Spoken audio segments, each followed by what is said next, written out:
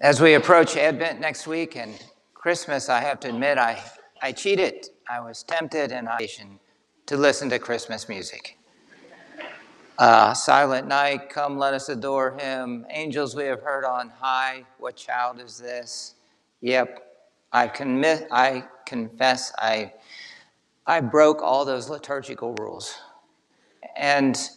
But it's not inappropriate for the Feast of Christ the King, because see, the King is kind of a foreign word to us. It sounds like a dictator or, a totalitarian government. So we go back to the beginning of Matthew's Gospel. We've been in Matthew's Gospel this whole year. And Christmas time. What is the very... Well, if there was any more excitement, I would fall over dead. Emmanuel. Remember, Joseph has a dream. Should I take Mary as my wife or not? She's found with child. And the angel says, yes, go ahead and take her into your home as your wife. And he shall be called Emmanuel, which means God is with us.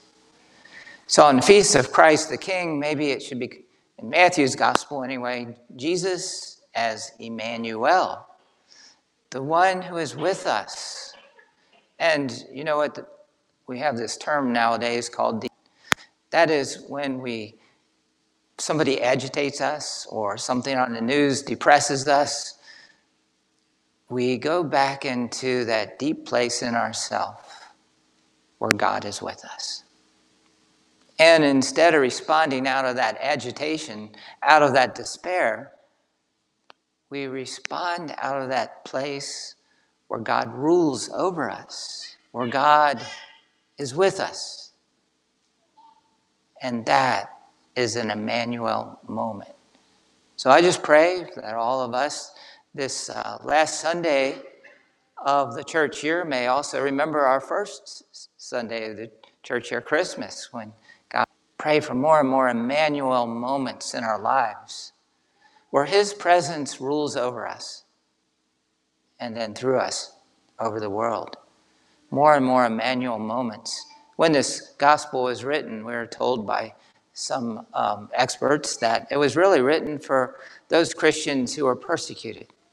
I think of my nephew's in the seminary. He has an Egyptian classmate. And he says in Egypt, they go to church, say, on Christmas. And every Christmas, the church gets bombed. And people are killed. And you have children without parents. Who's going to take care of them? Who's going to visit those who are in the hospital? Who is going to visit those who are arrested? Those who are persecuted. The very first context of this gospel is that we need an Emmanuel moment to bring his presence to those who feel persecuted. Like those who are in Egypt, go to church on Christmas and get bombed just for going to church on Sunday. But closer to home, how many people feel like they're bombed in other ways? They lose their jobs, or they get made fun of, or they get called this or that. Just because they want to live the gospel. And so we need to have Emmanuel moments to bring God's presence to them. I was naked and you clothed me. I was alone and you were with me.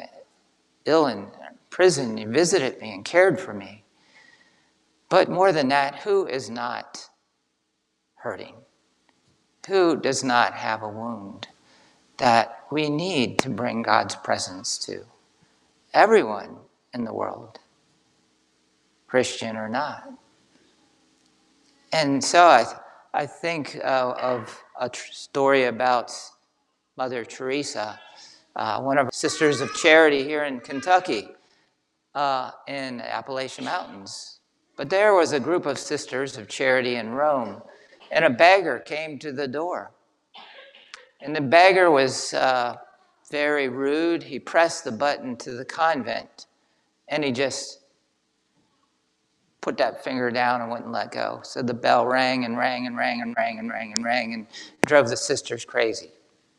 And one of the sisters came and he said, "Where were you? I'm hungry. Where's my food? Do you think I can wait here forever? It seems like forever." And it was after the sisters' dinner hour. It was about 8 o'clock in the evening. And so one of the sisters went downstairs to she managed to find some scraps, make a meal, put it in a bag. And as she was going up, she said, maybe I need to put a chocolate bar in there. She went back downstairs, found a chocolate bar, and put it in the bag. And then took the bag back up. The guy was still grumbling and complaining. And he said, "Where were you? This is taking forever. Give me my food." The sister gave him the bag. He went to the nearest park bench. And he opened up the bag, and there was a chocolate bar sitting on top. And he just sat there and stared at it for the longest time. A chocolate. He closed the bag and he went back to the convent. And this time he was not as rude. He rang the doorbell once. Another sister came to the door and he said, "I would like to talk to this sister that gave me my dinner." And so she went and got the other sister.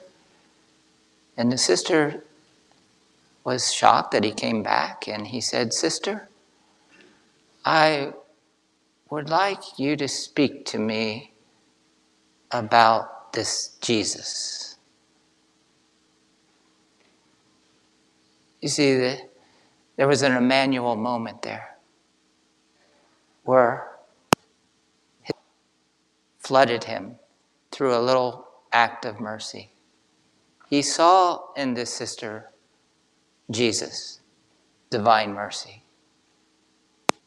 The 7 works of mercy, corporal works, and 7 spiritual works, they're nothing more than Emmanuel moments where God's presence comes out of us instead of our agitation